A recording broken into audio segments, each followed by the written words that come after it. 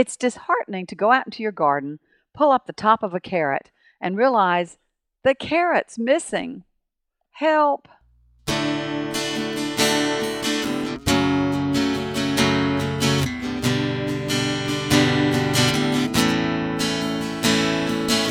Welcome to Longleaf Breeze, subsistence farmers using 3 simple principles, approaching but never reaching subsistence. It's gotta be fun while we're doing it, and we don't make all misstatements. And now, Lee and Amanda Borden. Thanks, Adrian. Welcome to our podcast of April the 4th, 2013. Blessed. It's a hard life, isn't it, Amanda? It is. When you work hard to plant some sweet little vegetable out there and, just you don't have it when it's done. And I mentioned the carrots, but that was only a third of my problem. Last year, my first heartbreak was sweet potatoes. Well, actually, before that, Irish potatoes. I had Irish potatoes in the ground that at first, they were actually more like red-skinned, but they were just, plain potatoes. And at first, I was pulling up these gorgeous potatoes. I got so excited. But then as the summer went on, they began to be half of a potato or a third of a potato, all with little gnaw marks around it and, beginning to rot. And then, yes, the sweet potatoes were next and pretty much lost that entire crop. There was not a sweet potato really worth anything. It was just mush by the time I got to them. Yeah, the sweet potatoes basically were just ruined. They were ruined. And then this past spring, the carrots, and I started out seeing how nice they could be. I had some purple ones and some beautiful orange ones, and they taste so good, and I was excited. And sometimes and I was waiting for them to get larger, just to get a full-size carrot. But I waited a little too long because the voles discovered them. So I would pull up a carrot and find that most of the carrot was gone. It just was a little bit around the top that was left. So I got to do something about those. I'm going to pause for a detour here and say, by and large, we're doing a pretty good job dealing with our pests. There are some weak spots, but basically, you can check off the deer, at least for the time being. We've taken care of the deer. Yeah, with the deer fences. And they were the first major pest that we've had. Yeah. You're right. Rabbits, still struggling with them, but by and large, they are not keeping us from producing food we need. I know that you've struggled with some damage to your lettuce recently. Right. And we think that was rabbits, although we're not sure. And we also know that the baby rabbits have no trouble getting in the deer fence. So, in fact, even larger rabbits apparently have no trouble. But I've solved that problem temporarily, at least, by putting chopsticks and little craft sticks around the small plants. It's a lot of trouble and some expense, but it does seem to be helping. Yeah. Aphids, I think we can check them off. The ladybugs, God bless them, are taking care of the aphids for us. We do see aphid damage from time to time, but it's nothing like the epidemic we had that year before the ladybugs found them. Yeah, that's true. Squash bugs and squash vine borers, jury's still out on them. We're still struggling with that. But we are patient and reasonably confident that the predators will find them if we will just let that take care of itself. Right, and we've got a few, I guess, tools in our array, such as row covers, trap crops, and that we can employ to see if it helps. But the most important strategy, we think, is to let those predatory wasps find them, and then they'll take care of them for us. That leaves those moles and voles, and the reason I use the term impolite language as the title for today's podcast is that we have just finished the season of Lent, during which your discipline was to avoid profanity. And I was successful by and large. So, yes, the day I pulled up the carrot and there was no carrot, I was rather polite in what I said. But I was thinking some really evil thoughts about those voles and wondering, what could I do? And we have tried trapping them. We have not been successful with traps. I thought we might ask you, being as you are such an authority on moles and voles these days, to describe briefly how moles find and consume their food, and then maybe how voles do the same? Well, all that I know is based on reading, and we had at least one Master Gardener lecture about pests, including big pests that come into your garden. The problem with moles is not that they directly eat the vegetables. They are carnivorous, is my understanding, as are armadillos. Armadillos and moles are looking for slugs and maybe other things too. But as it affects one's vegetable garden, yeah, there might be slugs out there, and they're not bothering me. But the moles are after something, and in the process, they dig the little tunnels that everyone would recognize as a mole hole. At least the evidence of moles being under the ground, and they can disturb what you've planted, but they're not out to eat it. So they're not really the problem in and of themselves. However, this is based on a garden blog that I read, that moles provide convenient travel facilities for voles.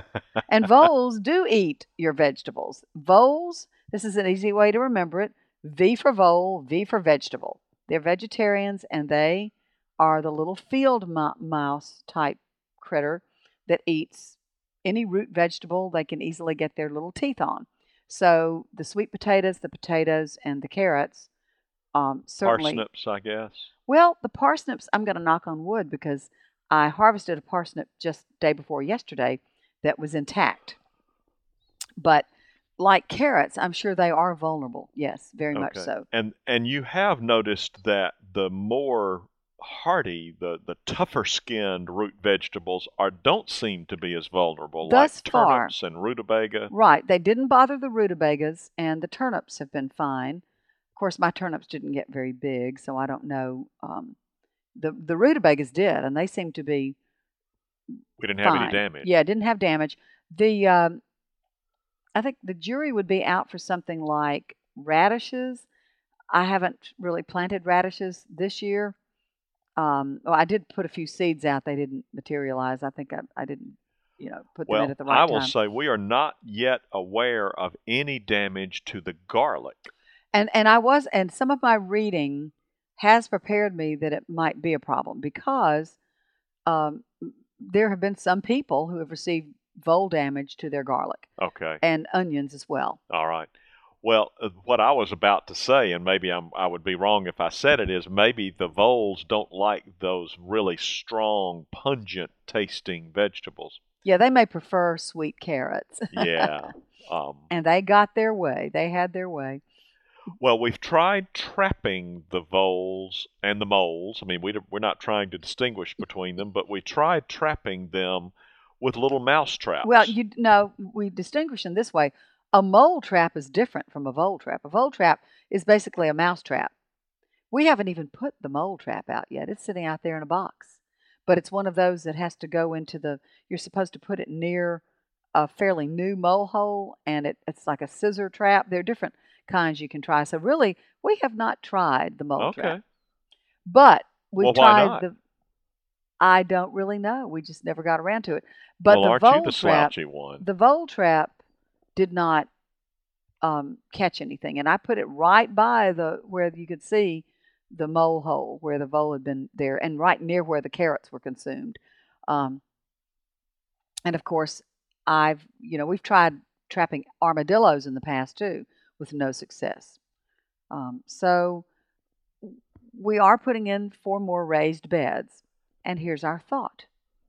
Perhaps, even though we tried unsuccessfully to put hardware cloth underneath one of the previous raised beds, we found out with the uneven terrain that when you dump the soil, the planting medium into the bed, it just pushed through. It just forced that hardware cloth out. We couldn't figure out a way to put the hardware cloth on firmly enough so that it would stand up to the weight of that topsoil.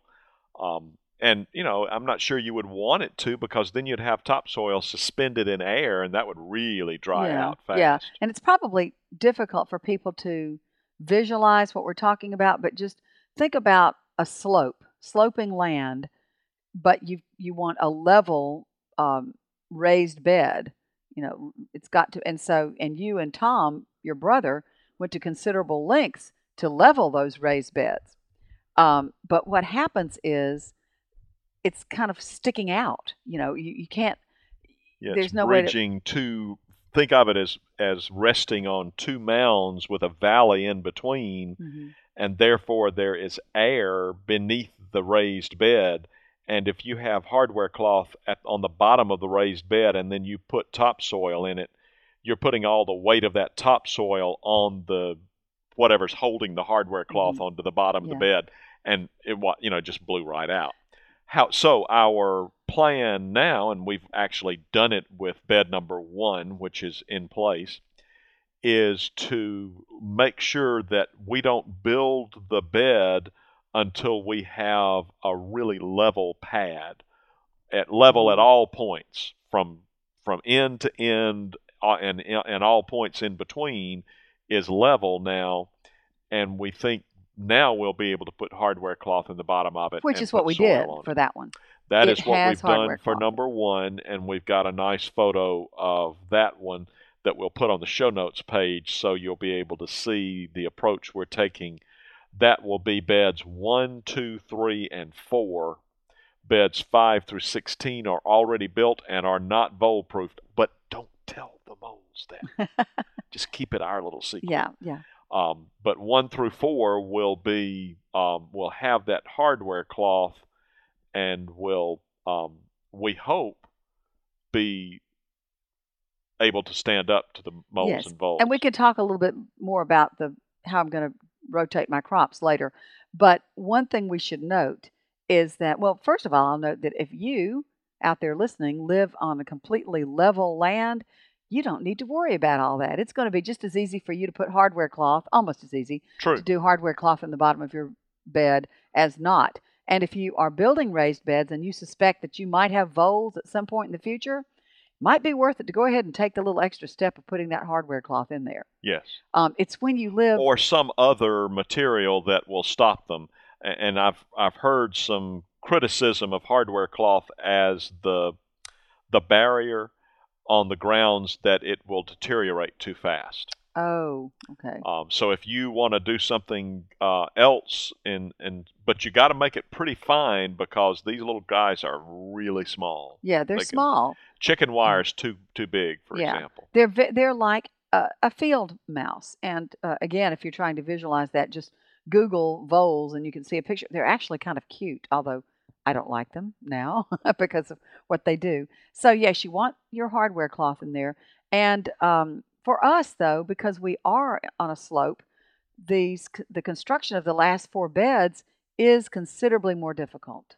And you might want to speak to that, like what you're having to do to level all this and make it work. Yeah, what it has meant is that the process of building a bed is a little slower for 1 through 4 than it was for 5 through 16, because we're stopping before we build a bed, and filling in a little hole here and knocking down a little hill there, and taking multiple transit readings, and really stopping to make sure we have a thoroughly level pad.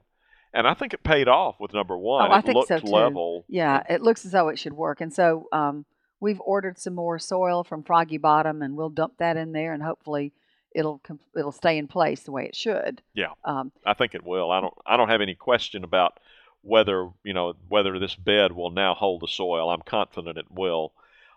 We should mention that you were concerned, and I think remain somewhat concerned, that the way we've installed this hardware cloth has meant that there are little rough edges of it that come out a little bit. Rough is an understatement. They're very sharp. It's where you clip hardware cloth. It's like little knives being under there. It's very sharp. Okay. Yeah. And you're nervous about your hand getting hurt if you go rooting around in that soil. Yes. So, we've been really careful to make sure that the hardware cloth stays as close as possible to the edge of the bed. But you will want, if you end up using hardware cloth on your raised beds, you will want to be attentive to that. Mm-hmm. Make sure that it doesn't come out into the soil and snag a gardener later. Mm-hmm. And I think if I'm going to do anything right around the edges of those beds and stick my hand way down there, I probably should wear gloves. I agree. Thick gloves. But, that's a small price to pay as far as I'm concerned for being able to... if it works. If it works, right. So what we'll do, we'll have 4 beds out of 16 that will have hardware cloth in them. And those will be the beds where I plant potatoes, sweet potatoes, carrots, parsnips, anything else that might potentially be... I planted beets this year, and I really didn't... The top part grew, but I really didn't see any beets. It could be they got those too. But something of that nature needs to go into those beds. But fortunately, with 4 of them, and they're long, I should be able to rotate crops amongst those 4 beds to provide. In other words, you are supposed to rotate crops. But, maybe each bed every 3 years mm-hmm. has a different crop. Every 4 years has a different crop, depending on how many different ones I have. I guess you might end up almost with a whole different rotation system on beds 1 through 4 than what you have on 5 through 16. That's correct, yes. But, we'll feel that out as we go. And we have to stress here, we're not confident this is going to solve the problem. This is just our latest try, our latest attempt. And the other thing I'm attempting before having these beds done, it was time to go ahead and plant potatoes last month.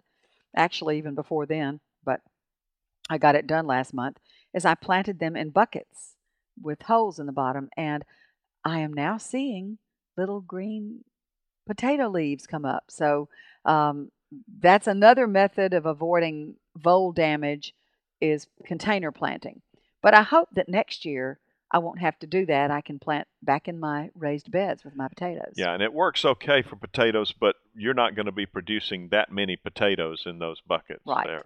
Obviously, we hope that the system will work well. The way it's supposed to work is these potatoes grow up and they produce a lot of greenery, and you cover it with soil, and then they keep producing leaves and keep producing potatoes, and then you stack more buckets on top of it. So you keep producing potatoes as you go. Maybe, let's hope that it all works, but the jury's out on that. Well, it has worked for plenty of other people, and that's one of the methods that the 7 Ways with Spuds video that we made last year mm-hmm. demonstrated through our Central Alabama Master Gardener group. But I think given that we've invested the time and money to put these raised beds out, I'd love to be able to use them and not have to use buckets. So let's hope for the best. Hope the voles stay away, and let's hope everybody has a good week. Yeah, we'll be back with you next week and probably spend some time talking about cover crop and maybe a little bit about solar power next week. We'll have to see how things develop. But we hope you have a great week. We'll look forward to visiting with you soon. Take care. You've been listening to Longleaf Breeze with Lee and Amanda Borden. You can call the farm at 334-625-8682. Send email to letters@longleafbreeze.com. Our address is P.O. Box 780446, Tallahassee, Alabama 36078. Visit us at longleafbreeze.com to learn more about the farm, to browse our archive, and to look over our planting database. You can also read the daily farm log and check in with Lee and Amanda. That's longleafbreeze.com.